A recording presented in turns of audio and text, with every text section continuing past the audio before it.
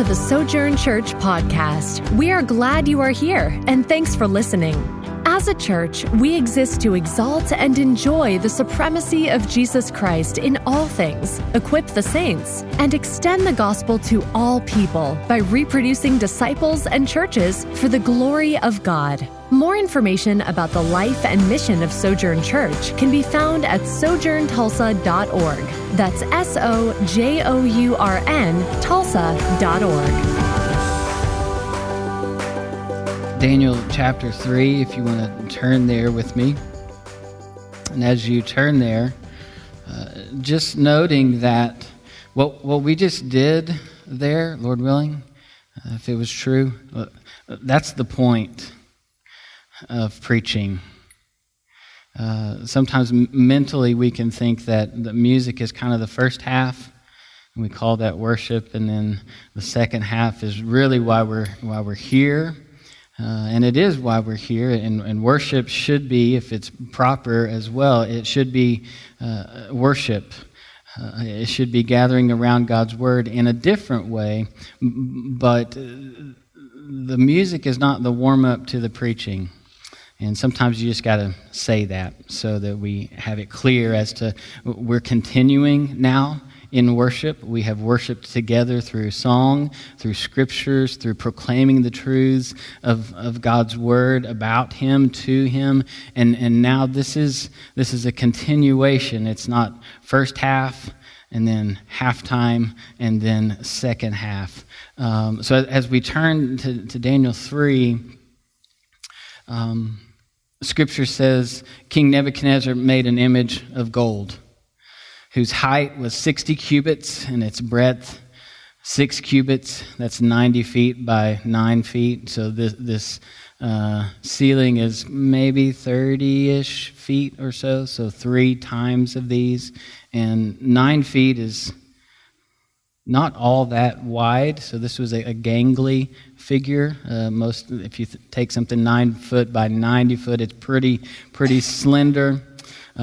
He set it up on the plain of Dura in the province of Babylon. So if you look at this artist's rendition, this is more of the image of the dream.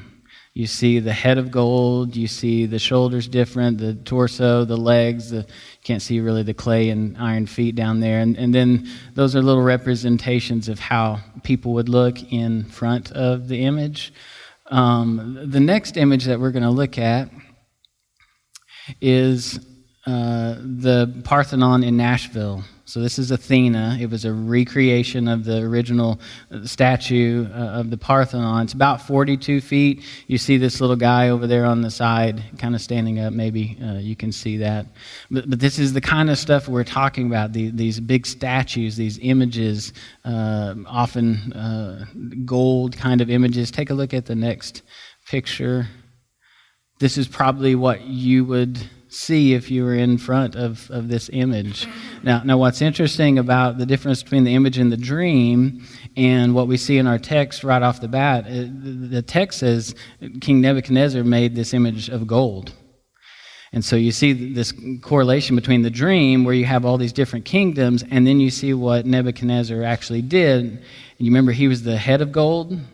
And so it's like, I don't necessarily like all those other parts of that statue. Let's just make it look like me, potentially. We don't really know what it looks like. Let's just make it all gold. Like if I'm at the top, let's just fulfill this prophecy in the way that I want it to be fulfilled. It's all going to be gold. So just to give you some mental images of what are we even looking at when we talk about these statues. If you ever been overseas, went to Thailand and Burma, year and a half ago or so, and they actually have these kinds of Buddha statues and things that are just gigantic, enormous. They have small ones too, but then there's just some of these huge creations that we don't necessarily see here in the States. So that's kind of what we're talking about. It's made of gold, probably overlaid, probably not solid gold, 90 feet tall, 90 feet wide. We're in Aramaic here in chapter 3 of Daniel. And so part of what I did this week is you have to look at the Aramaic and make a translation into Hebrew, and then we're going to make some correlations into what does that mean for New Testament Greek. So the Aramaic word talking about this structure is selem. Selem. Very similar Hebrew word, tselem. It means likeness or resemblance. And not so ironically, this is the word that we see in Genesis 1:26. God said, let us make man, speaking of male and female, let us make man in our image. So right off the bat, you can see the correlation of what's going on here. Here's what God is doing in creation, making man. And here's man making man. But it's not man, it's an image. It's an image, it's a resemblance of man, which is not necessarily a sin right off the bat. But we're going to see as to where it crosses the line a little bit later. Man was created to be an image bearer of God, not so much in outward appearance, but in a way that would show or reveal the resemblance between God and his image bearers.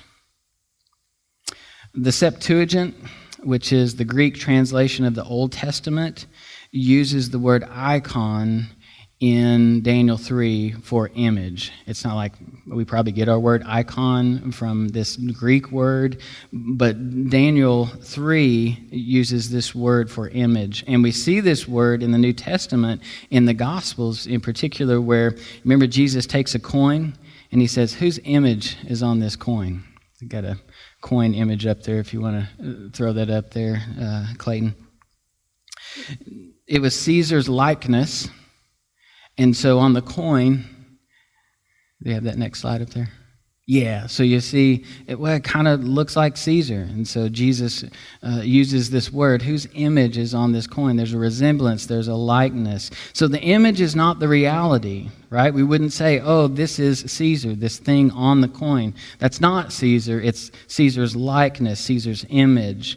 It's a representation of the reality. It's even a shadow of the reality, you could say, but it's also a representation of the reality. So in this case, the image that King Nebuchadnezzar had made was an identifiable representation of himself in some way, whether it looked like him.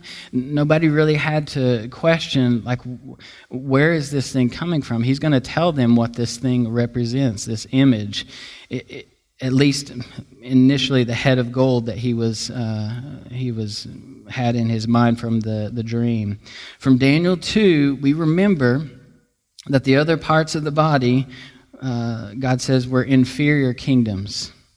And in the end, that they would all be destroyed by the rock that was not carved with human hands, and that grew and became a mountain to fill the whole earth. So this statue is going away, right? So the prophecy said this is going to happen after Nebuchadnezzar. There's speculation as to, well, he's going to live it up while he can. Make the whole thing gold. I'm in charge. God said so. This could be even a fulfillment of the prophecy. So in a way, King Nebuchadnezzar is happy to fulfill the prophecy, especially since he happens to be the head of gold. But he misrepresents the application of the dream and has this statue made, because there was nothing in the dream that tells Nebuchadnezzar to make the statue.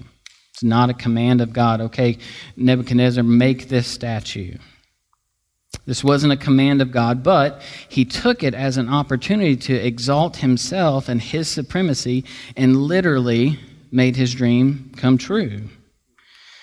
Proverbs 16:25 says this, there's a way that seems right to a man, but its end is the way of death. We see this word image as well in Romans 1:23 as Paul explains the essence of human depravity. Romans 1:18-25 says this, for the wrath of God is revealed from heaven against all ungodliness and unrighteousness of men who, by their unrighteousness, suppress the truth. For what can be known about God is plain to them because God has shown it to them. Isn't that an interesting way to look at our culture?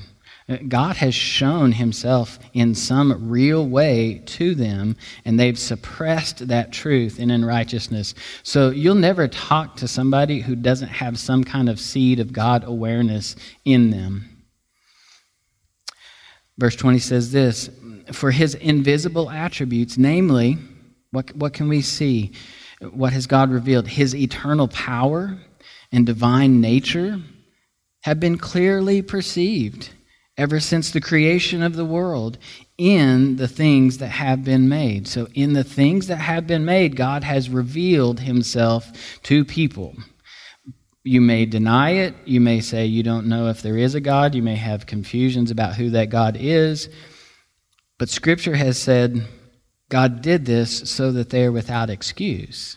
There's no fitting excuse that somebody's going to be able to say at the last day, I didn't even know you existed. If this is true, then that can't be true. Verse 21 continues the argument. For although they knew God in this way, his power, his divine attributes, although they knew God, what was their response? They did not honor him as God or give thanks to him, but they became futile in their thinking, and their foolish hearts were darkened. Claiming to be wise, they became fools and exchanged the glory of the immortal God, and here's our word, for images. I'd rather have the shadow. Don't give me the substance. Suppress the substance. I just want the stuff. I just want the shadow. Images resembling mortal man. So there we have it. Paul's putting that together as an aspect of human depravity when we trade the immortal God for images resembling mortal man and birds and animals and creeping things. Verse 24. Therefore God gave them up in the lusts of their hearts to impurity, to the dishonoring of their bodies among themselves, because... Why did God give them up? He gave them up because they exchanged the truth about God for a lie. And what did that look like? They worshiped and served the creature rather than the Creator, who is blessed forever. And Paul, after that, says, this is the way it is. Amen, amen. Let it be so. This is how it is. So do you see the exchange there in Daniel? We're seeing this play out as King Nebuchadnezzar creates this image, not in godliness. He creates it out of his own heart of wickedness. So who we worship is arguably the most important reality in life and in death, according to the Scriptures. We see this in one of the ways the Bible shows us value and how value is revealing the dichotomy of reward and punishment. On the negative side of punishment, we read this about false worshipers in Revelation 21:8. Beginning in verse 5, John writes this, and he who was seated on the throne said, behold, I am making all things new. Also, he said, write this down, for these words are trustworthy and true. And he said to me, it is done. I am the Alpha and the Omega, the beginning and the end. To the thirsty, I will give from the spring of water of life without payment. The one who conquers will have this heritage, and I will be his God, and he will be my son. But as for the cowardly, the faithless, the detestable, as for murderers, the sexually immoral, sorcerers, here's our word, idolaters, those who suppress the truth in unrighteousness, who exchange the truth of God for a lie, and worship and serve the creature rather than the Creator. That's what an idolater is. Idolaters and all liars, what's the punishment? Their portion will be in the lake that burns with fire and sulfur, which is the second death. So how serious does this have to be for that to be the punishment? for the punishment to fit the crime. This is the punishment. How bad does the crime have to be to get that punishment? It's hard for us as human beings to wrap our minds around the offensiveness that God feels towards idolatry. And initially it may even feel like well, Paul says the word wrath.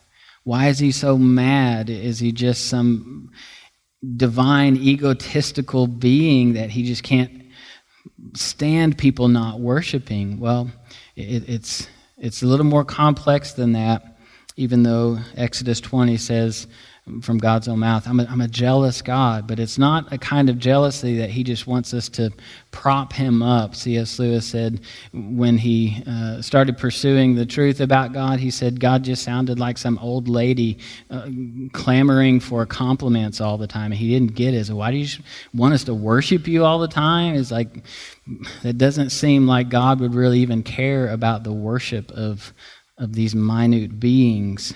But we see in Revelation, idolatry merits a lake of fire kinds of punishment.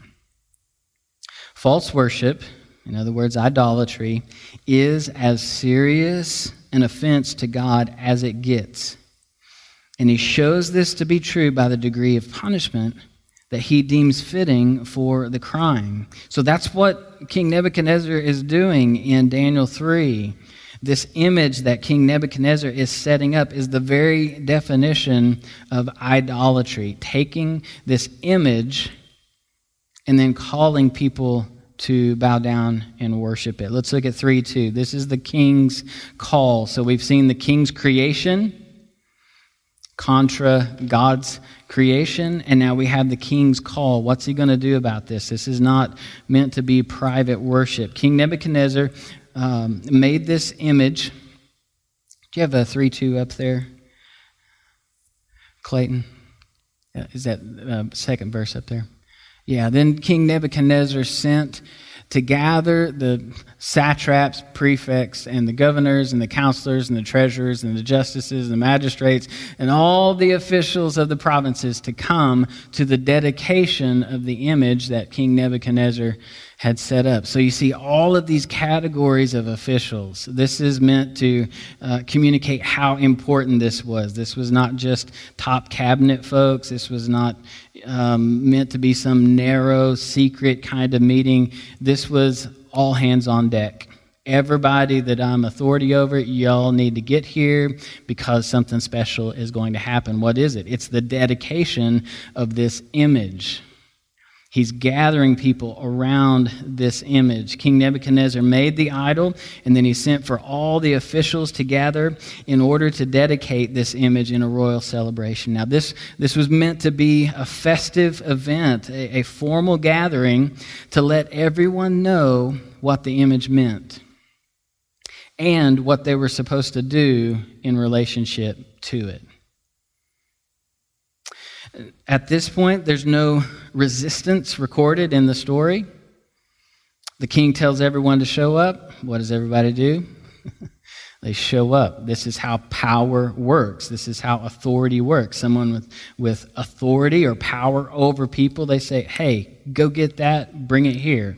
It's a power relationship. It's a hierarchy. It's an absolute monarchy, and that's how absolute monarchies are supposed to work. The king commands, and the people obey. So that's what we see. The king calls all his people, and what do? They respond in obedience. Doesn't say they really wanted to. Doesn't say they didn't want to. It just says he called, and then in verse 3, the people come. Let's look at verse 3. Then, and notice all these categories again, the satraps, the prefects, the governors, the counselors, treasurers, justices, magistrates, and all the officials of the provinces gathered for the dedication of the image that King Nebuchadnezzar had set up, and they stood before the image that Nebuchadnezzar had set up. So they came at the king's calling command, and they stood before this image. They came. They stood. Verse 4. This is the king's command. The king's command. And the herald proclaimed aloud. By the way, this word herald, that's the word for preacher in the New Testament. It's what preaching is. It's a heralding. It's a telling of a message. It's a public proclamation of some kind of important message. The herald proclaimed aloud,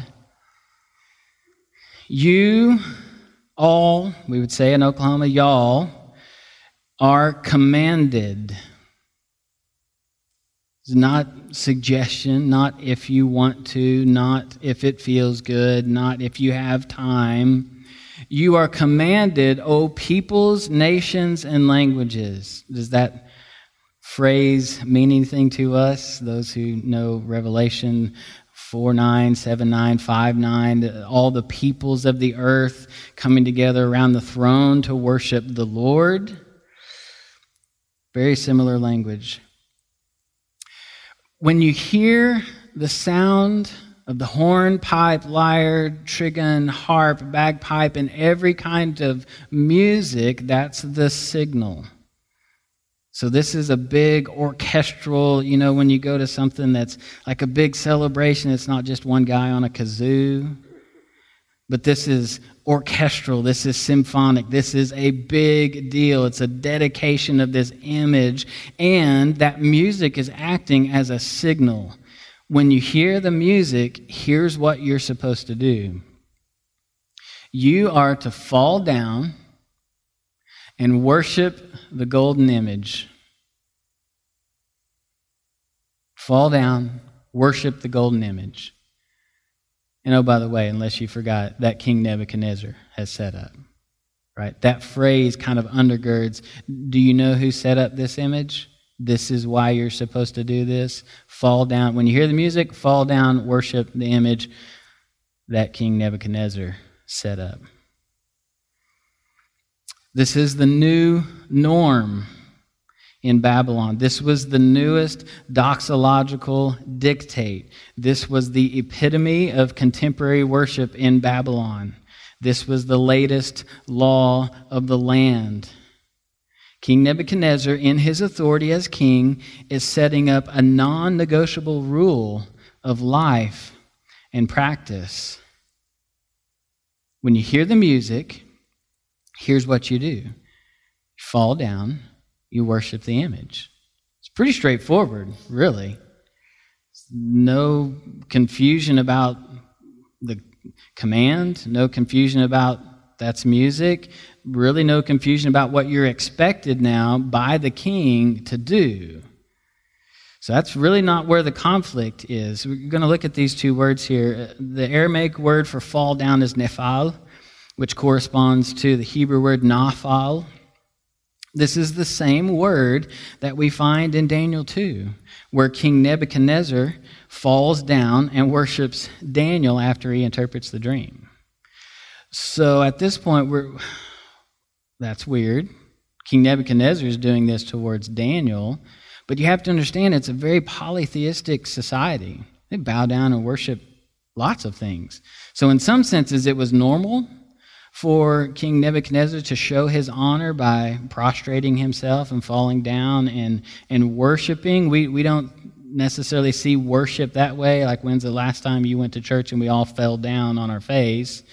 That would be interesting to us, and we would probably wonder why are we doing that, although it's the primary practice of biblical worshipers, at least in the Old Testament, to do that.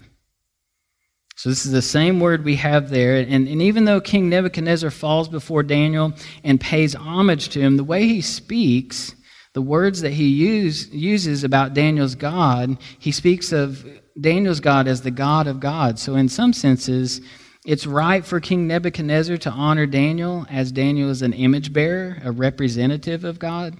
If you see this worship going through Daniel to the God of gods, this mediated worship, he's not really worshiping Daniel, he's honoring Daniel, but Daniel is more of the representative of the one true God. So the honor is not necessarily terminating on Daniel, it's going towards Daniel's God. But there's a kind of honor or homage that is reserved only for God himself. The Hebrew word naphal means to fall in either a literal or figurative sense. We see this word in Genesis 2:21, where the Lord causes Adam to fall into a deep sleep. We see it in Genesis 4:5, where Cain's countenance is said to have fallen or fell when the Lord didn't accept his offering. So why the sad face? Right? That's the kind of word, is the countenance fell. We see this word in Genesis 17:3 as Abraham fell on his face when Yahweh appeared to him. So it's a different kind of falling. 17:17, Abraham fell on his face and laughed at the thought that he and Sarah would have a child at their age. He's just like, oh my gosh, I'm 100, she's 99. What's going on? That's the word here that we see. So it doesn't necessarily have a religious connotation exclusively. If you fall asleep, that's not necessarily idolatry. But if you fall down before an idol, then that's a totally different context, a matter altogether different in God's eyes.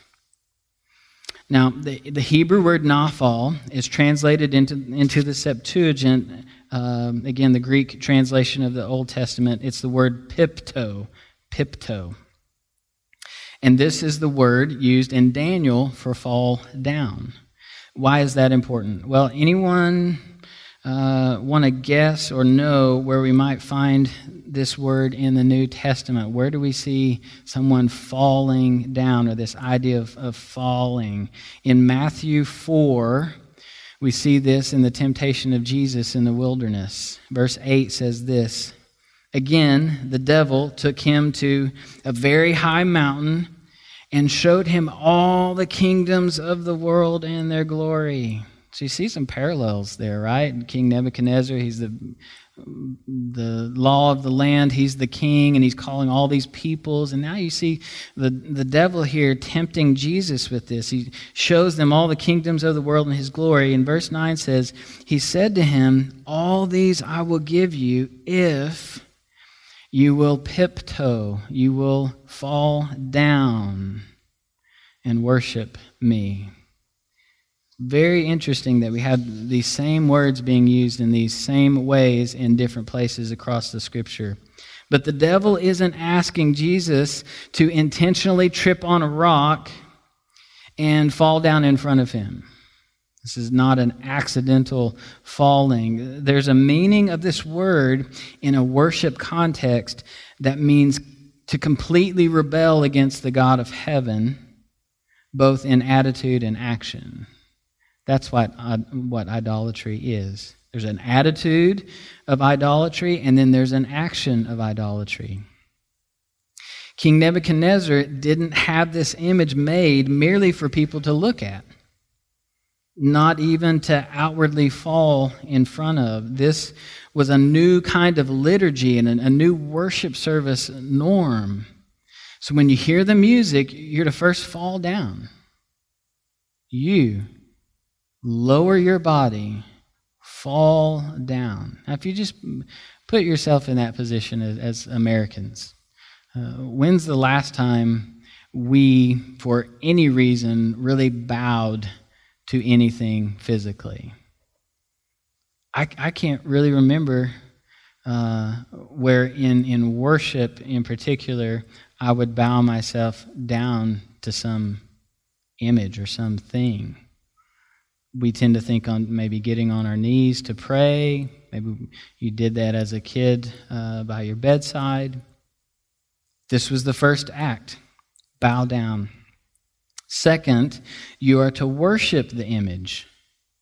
The word worship here is sagid, which corresponds to sagad in the Hebrew.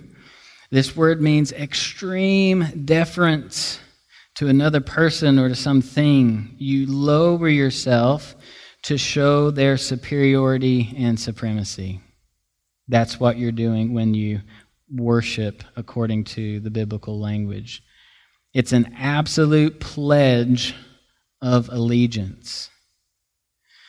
Now, the Septuagint takes the Hebrew word sagad and translates it into the Greek word proskuneo, which is the primary word for worship in the New Testament. It means something like to kiss the hand toward someone in honor. You might have a beauty pageant queen or something. When she wins, she's kissing, oh, thank you, showing a gratitude. Thank you so much for this. It's even been used to talk about how a dog would lick the owner's hand in deference and in affection and in submission to the owner's hand. That's what this word proskuneo means. We might think of it as kiss the royal ring, or bow your heads, or take off your hat, or put your hand over your heart, or maybe put your hand on the Bible and swear. It's this kind of act. It's meant to be an act of solemn devotion, but it's not merely to mean an outward act alone. The action is supposed to express the inward attitude of profound reverence and respect and loyalty and allegiance. So just ask yourself, what is this in your life? Does this aspect of allegiance and loyalty, does it exist anywhere? And toward whom does it exist? That's what King Nebuchadnezzar is commanding. King Nebuchadnezzar's command is a demand for allegiance and loyalty. It's an assertion of his dominance over all the peoples and the nations and the languages of the earth. Any guesses to where we find this proskuneo word in the New Testament? Well, Matthew uses it. First, we see this word in relationship to the Magi, the wise men. They're looking for Jesus. We've seen his star. We come from the east. They go to King Herod. Where is the King of the Jews? We saw his star. We have come to proskuneo, prostrate ourselves before him, but not just as an outward act. It's a pledge of loyalty, a pledge of affirmation, a pledge of devotion. The second place, however, that we see this word proskuneo is in Matthew 4, 8 and 9, the temptation of Jesus in the wilderness. So let's look at it again. The devil took him to a very high mountain, showed him all the kingdoms of the world and their glory, and he said to him, all these I will give you if you, pipto, fall down and proskuneo, worship me. Same word. The devil wanted the allegiance of Jesus. He didn't just want his posture. He wanted his heart.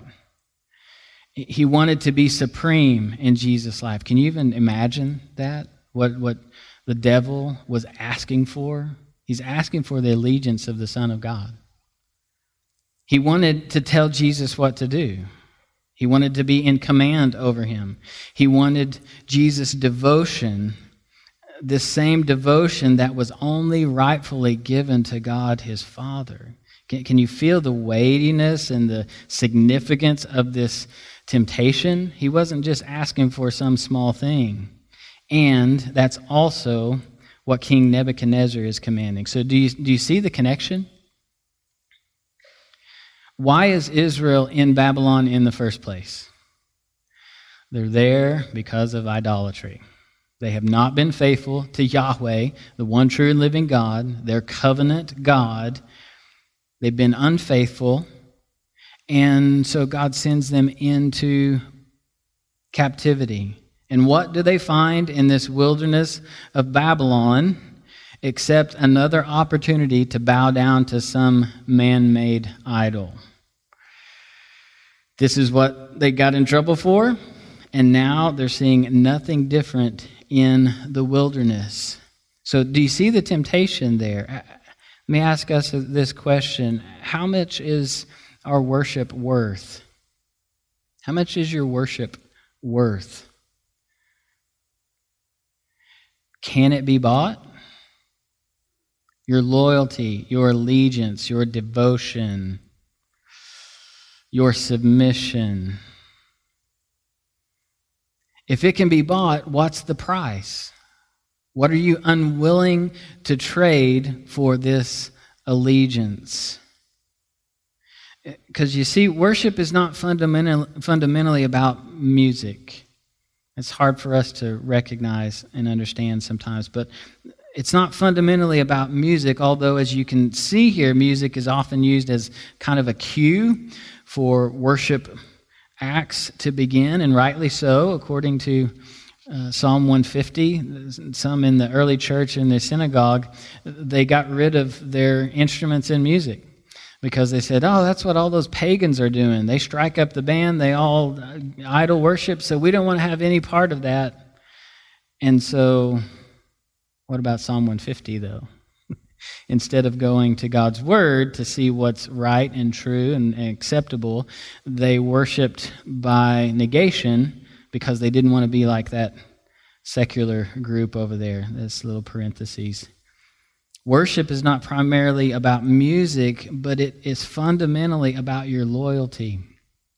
Who are you loyal to in a way that you're not loyal to any other person, any other thing? Who has your allegiance? Who has your devotion? Who or what are you willing to bow to in absolute reverence and respect, honor, and obedience? Does that person exist in your life? May I suggest to you that every time we sin, we are momentarily selling our worship to the highest unworthy bidder. That's what sin is. All of this devotion and allegiance that is meant to go Godward because He is worthy, because He is holy, is sold in a different direction for some kind of exchange. King Nebuchadnezzar commands worship of his image at the price of the people's lives. Let's look at verse 6. We've seen the king's man-made creation. We've seen the king's call to the people to gather. We've seen the king's command. Now we're going to see the king's consequences. This is verse 6.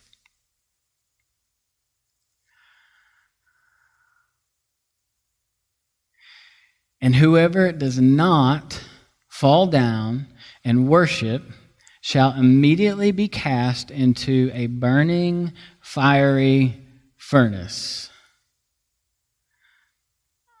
So what do the consequences bring to the table?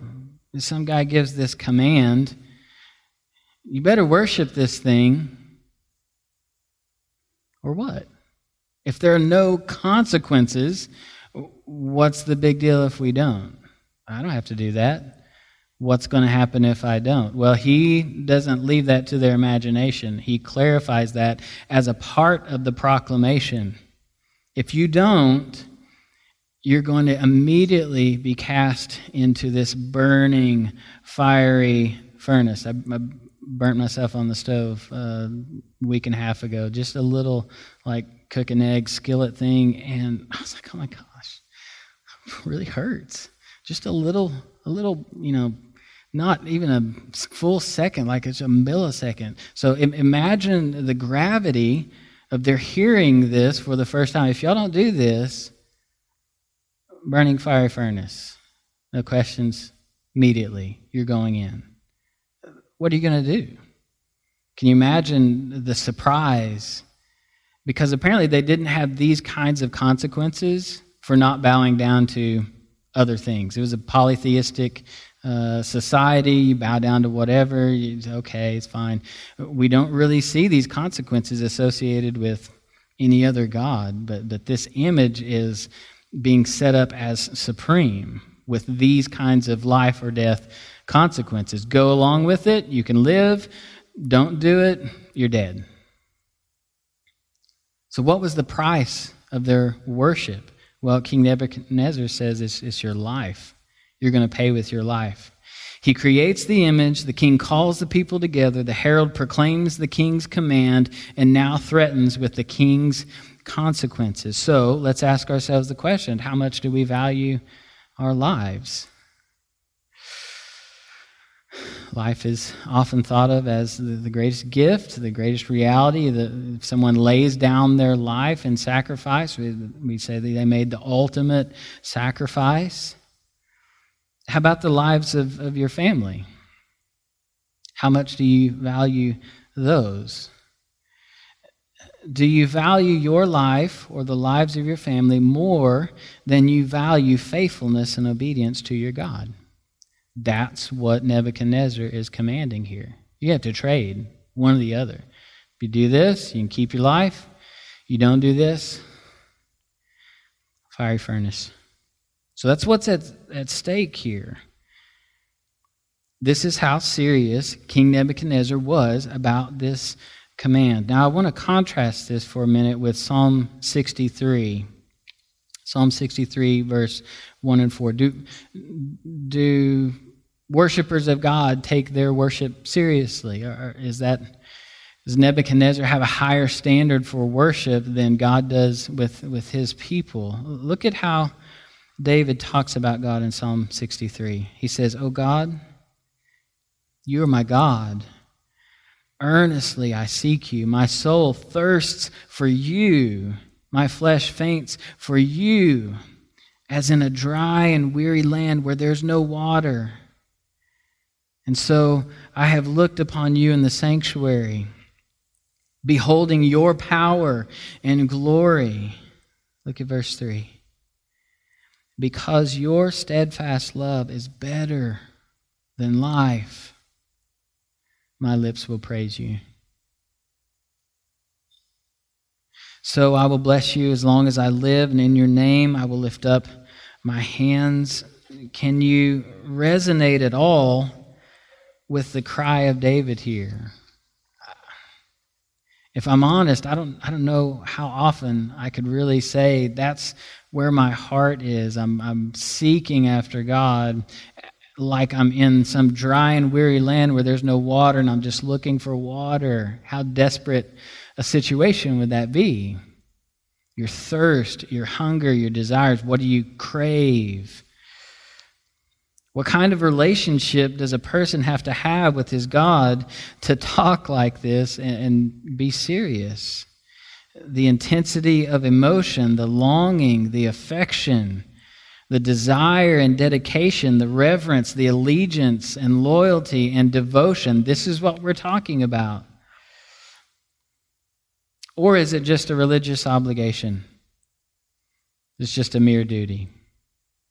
Would you be willing to give up your life for a religious ritual? Or would you be able to say, nah, I like my life way more than I like drinking the juice and eating a little wafer. If it comes to that, I like my life more than that. That's what Nebuchadnezzar is talking about. But David is not merely checking off boxes like it's some religious accomplishment or some chore. He regards Yahweh's love as better than life. So the question is, would we be willing to lose our lives in exchange for the steadfast love of God? Not that we would earn it, but would our devotion go to that length? Not ironically, this is the invitation of the gospel from Jesus in Luke 9. I want to keep making applications so you can see, is this just an old story and it's nice of Nebuchadnezzar and what's happening there, but is there any correlation? In Luke 9 we read this. Jesus said to all, "If anyone would come after me, let him deny himself and take up his cross," which is an instrument of death, "daily, take up his cross daily and follow me. For whoever would save his life will lose it, but whoever loses his life for my sake will save it." That doesn't make any sense from a human perspective. You want to save your life, then save it. If you lose your life, don't you lose it? No, Jesus is saying this is how the kingdom works. This is how following me works. This is verse 25. Keeps arguing with all these fours. "For what does it profit a man if he gains the whole world and loses or forfeits himself? You could gain the whole world and still lose you. So what's the gain really there? What's the argument underneath this? For whoever is ashamed of me and my words, of him the Son of Man will be ashamed when he comes in his glory and the glory of the Father and of the holy angels. Do you see the choice? You can have the whole world, you can have your life for a little bit, but when Jesus comes back, it's going to be a different reality. Is the trade going to be worth it then? Unless Jesus is just out of his mind and making up fantasies, if this is actually truth, do you see the argument that he's telling people? Is the reward going to be worth it? If you're ashamed of me and you experience persecution in this life, well, you're going to save your life because it's going to be worth it when I come back. Jesus is promising a greater reward even at the cost of one's own life. The reality is that we're all trading our lives for some kind of reward every single day, temporary or eternal. But there's a greater reality yet to come that although it cost us our very lives in this world, it would all be worth it in the end. So the question is not whether you're going to bow down or not. You're already doing that. The question is not, are you going to worship or not? You're already doing that. You're already trading for some kind of reward. The question is, which king are you going to pledge your loyalty and allegiance to? Whose authority are you going to live under? Whose promise are you going to look towards? What reward do you want? Do you want to bow down to King Nebuchadnezzar's image and have your life because he won't throw you into the fiery furnace? Or is there another reward that's better than your life? This is Daniel 3, verse 7. So the king's command, the king's consequences. Now, what are the people going to do? This is verse 7. Therefore, as soon as all the peoples heard the sound of the horn, the pipe, the lyre, the trigon, the harp, the bagpipe, and every kind of music, all the peoples, nations, and languages fell down and worshipped the golden image that King Nebuchadnezzar had set up. Apparently no resistance. We get it. Fire's hot. Body in fire, not good. We did the calculations. Didn't take too long. We're going to fall down and worship. No problem. We're good. We heard the music. We hit the floor. What's interesting about the culture in which we live is that the idol that we are constantly commanded to bow down to is actually not a very exclusive one. At least not in the way we tend to think about exclusivity. We live in a fairly pluralistic society, and the unity of religious pluralism doesn't regard itself as particularly exclusivistic, but it is. Let me try to explain. By definition, religious pluralism is supposed to be tolerant of everything. Isn't that the attractiveness of pluralism? It's all good. Whatever you want, you can have it. You have things your own way. You can make it up. You can change anytime you want to. Your truth. Be true to yourself. That's the attractiveness to religious pluralism or any kind of secular pluralism because it feeds into whatever you want. You have whatever you want. You can be whatever you want to be. Everything is supposed to be tolerated. Everything is supposed to be accepted as a legitimate option if one so chooses, no matter what it is. The only absolute is supposed to be that there are no absolutes. I was watching an interview this past week where they were arguing about math and does 2 + 2 still equal 4? And this person said, no, it's racist for 2 + 2 to equal 4. And the person was just What categories do you have to then go to figure out if we can have math? And the argument that she made was that there are no absolute objective things. Did you just hear yourself talk? Like you just said an absolute objective thing, and then you say that doesn't exist. It's hard to even have a conversation. But do you remember what Romans 1 says? There is a debasing of mind that goes with the resistance of God. The more you resist God, the more you're not even able to have a real conversation about reality. What we find in religious pluralism or secular pluralism is that it actually does tend towards exclusivity. You can't escape it. And this becomes the case when it excludes what it doesn't like. Do you see how exclusive that is? It actually is not very plural at all. We're pluralistic. What do you exclude? If you exclude anything, not everybody's invited to the party. So that's pretty exclusive, actually. It might be the majority. It might be a lot of people. But if you're excluding people, that's what exclusivity is. It's shown to be intolerant of opinions and values that are just contrary to its own. That's not very inclusive. I saw an article this week. It was written by a formerly gay designer in Hollywood who became a Christian. He met a stranger at a coffee shop. This person invited him to church, and in his words, he said, "I walked into the church a gay atheist, and I walked out 2 hours later a born-again Christian in love with Jesus." He's like, "I can't even explain what happened."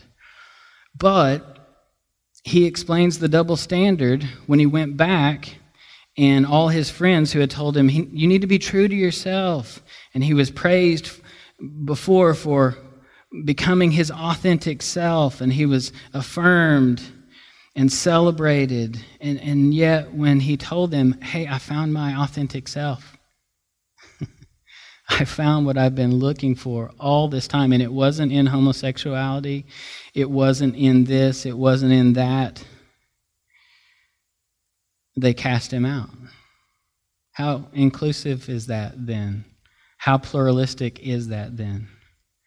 Lifelong friends abandoned him. His production design agency fired him. What he quickly learned was that as long as you bow down to the accepted image, you're affirmed, you're celebrated. But if not, you're cast out into whatever fiery furnace that they create. If you pledge your true self, you find your true allegiance to Jesus, no, we don't want to have anything to do with that. But if you read the Bible, you know that that's not surprising.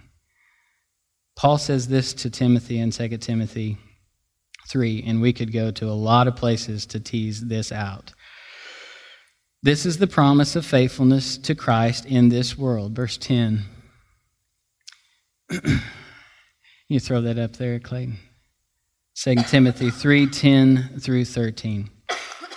"You, however," he's creating a contrast here, "you, however, you followed my teaching, my conduct, my aim in life, my faith, my patience, my love, my steadfastness." That's pretty exclusive, right? Paul's not afraid of exclusive language. "My persecutions, you followed my persecutions. You followed my sufferings that happened to me at Antioch," not just one place, "at Iconium," not just there, "at Lystra." And he's kind of shortening the list here. He could have kept going like he does in Corinthians. "Which persecutions I endured." You have to celebrate persecution. It's not fun. It's not meant to be fun. He says, "I endured them, and yet from them all the Lord rescued me." Did he? Read the list. Beaten with rods, 40 lashes minus 1, stoned several times, left for dead, in danger with robbers, and in danger in the sea, and night and the day. Did the Lord rescue him?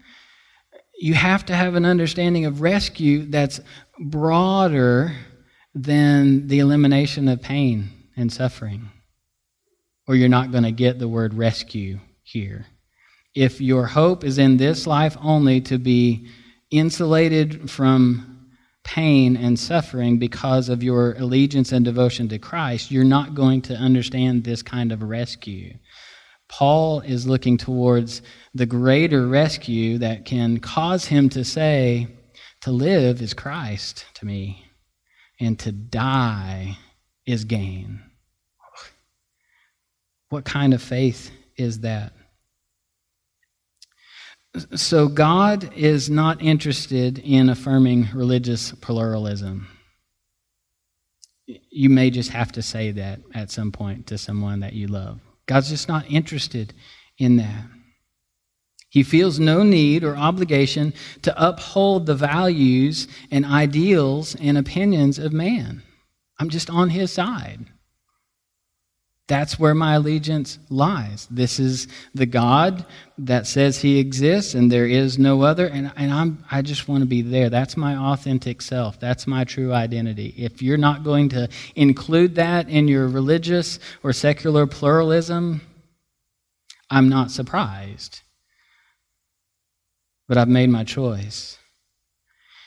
In fact, when the values and ideals and opinions of man are contrary to God's, God actually goes on a seek and destroy mission, both of mercy and of judgment.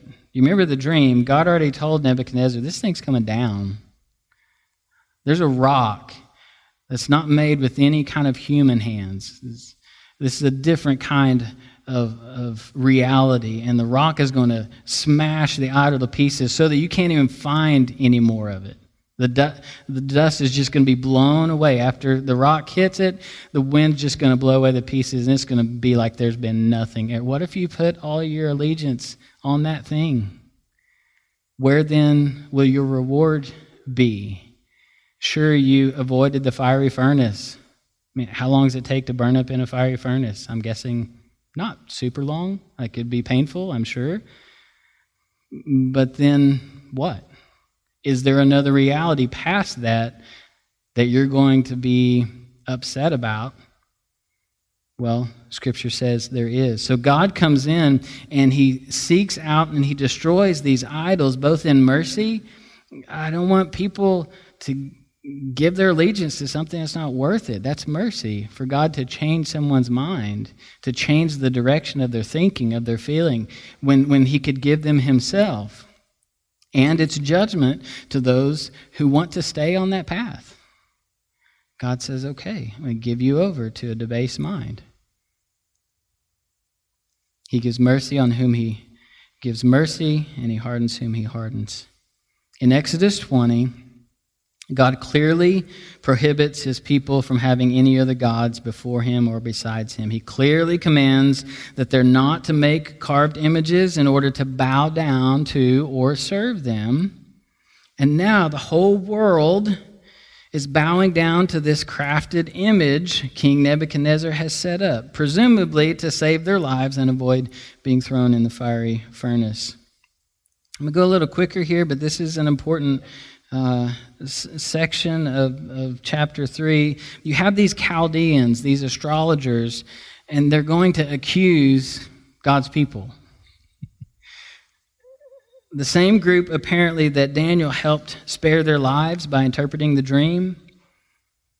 They are instigators. They're malicious accusers of God's people. So in this world, there's always going to be proactive troublemakers for God's people. Don't be surprised when you see people out there going, yeah, those Christians. They were there in Babylon. They're always going to be there. They go to the king and they tell him, these Jews aren't obeying your command. See how they make it about King Nebuchadnezzar? You appointed these Jewish leaders. Maybe there was some jealousy at work in their accusation. They maybe not really care about King Nebuchadnezzar at all. They may not even care about the image. What's my position in life? Where am I in the hierarchy? They're not paying any attention to you, King Nebuchadnezzar. They don't serve your gods. They don't worship your golden image that you set up. You remember you set up that image. So they come and they bring these accusations against God's people. Verse 13, we see the king's condemnation. King Nebuchadnezzar is furious and in a rage. He commands Shadrach, Meshach, and Abednego to be brought before him. He asks them if the allegations are true, and he gives them another chance to do what they're supposed to do, and then threatens to immediately throw them into the fiery furnace. He completes his threat with these words, "And who is the God that will deliver you out of my hands?" To God, that's like softball. Really? Like, where is the divine amnesia at this point? Did he not remember Daniel? We don't really know how much time passed between Daniel 2 and Daniel 3.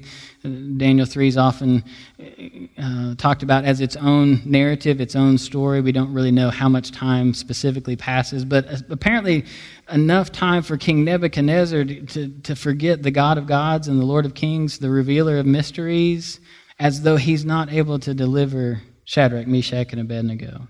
But I don't think it's merely forgetfulness in Nebuchadnezzar's life here. It seems to be more pridefulness. He's full of himself. The Greek word for pride actually means to be surrounded by a mist.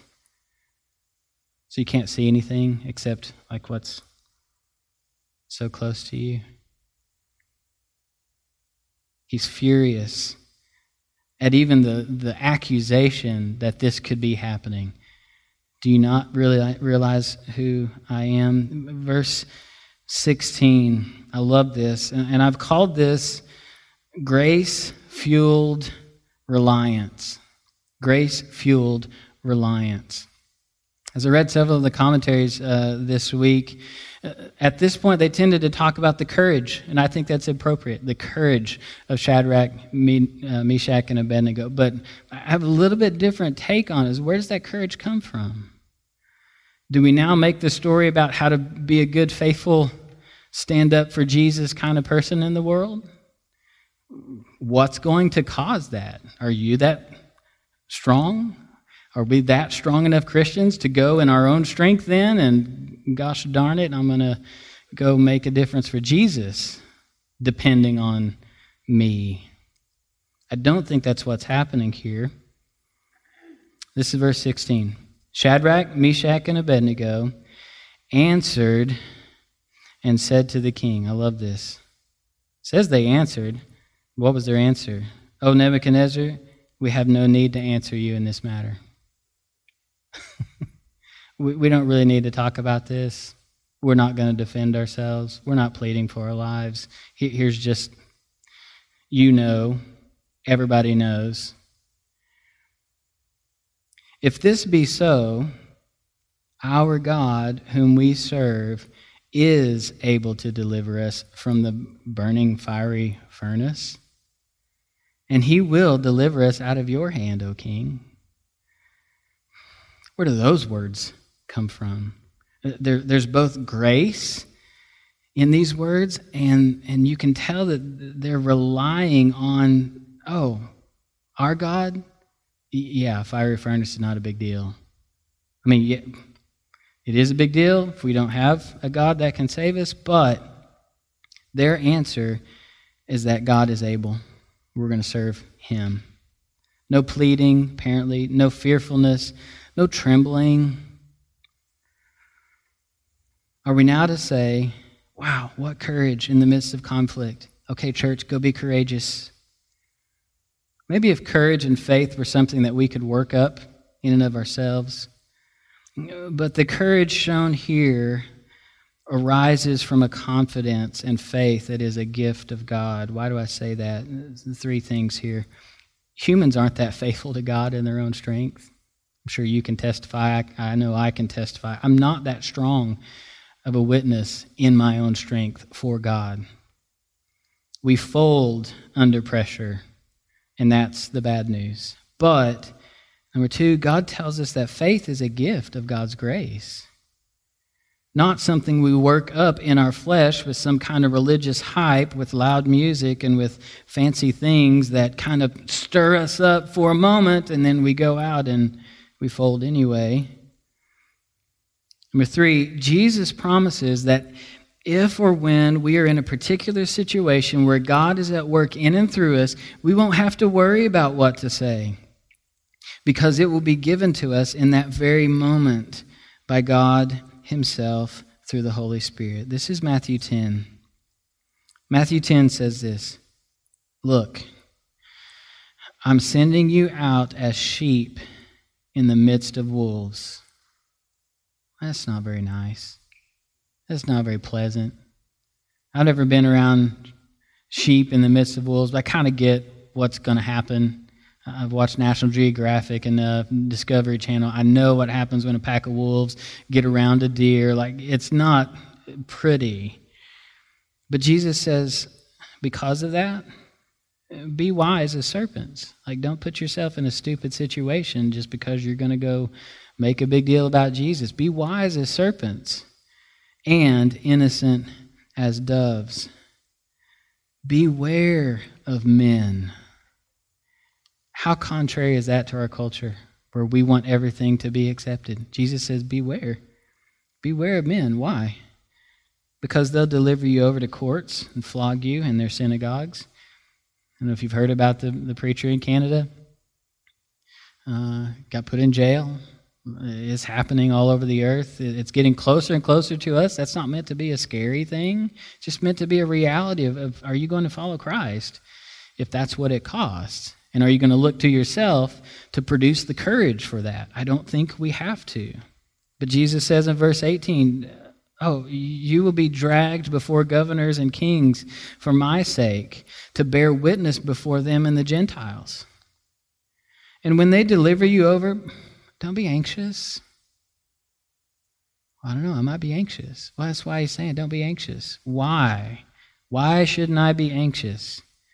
Don't be anxious how you're to speak or what you're to say, for what you're to say will be given to you in that hour. You see the reliance? So, okay, I thought it depended on me. No. When has it ever depended on us in the Christian life? It will be given to you in that hour. For it's not you who speak, but the Spirit of your Father speaking through you. You see the courage of Shadrach, Meshach, and Abednego. It's not about them. Remember, Daniel's about God. You see God at work in their words, God giving them these words. They're relying on Him. It's not you who speak, but the Spirit of your Father speaking through you. So the response of Shadrach, Meshach, and Abednego is not of their own doing. The Jews were already in Babylon for their persistent idolatry, and now we see the grace of God to His people given to these men at the very threat of their lives to stand faithful, trusting Him to deliver them. In closing, verse 18, this is what I call grace-fueled defiance. There may be times that grace-fueled reliance moves towards a kind of grace-fueled defiance.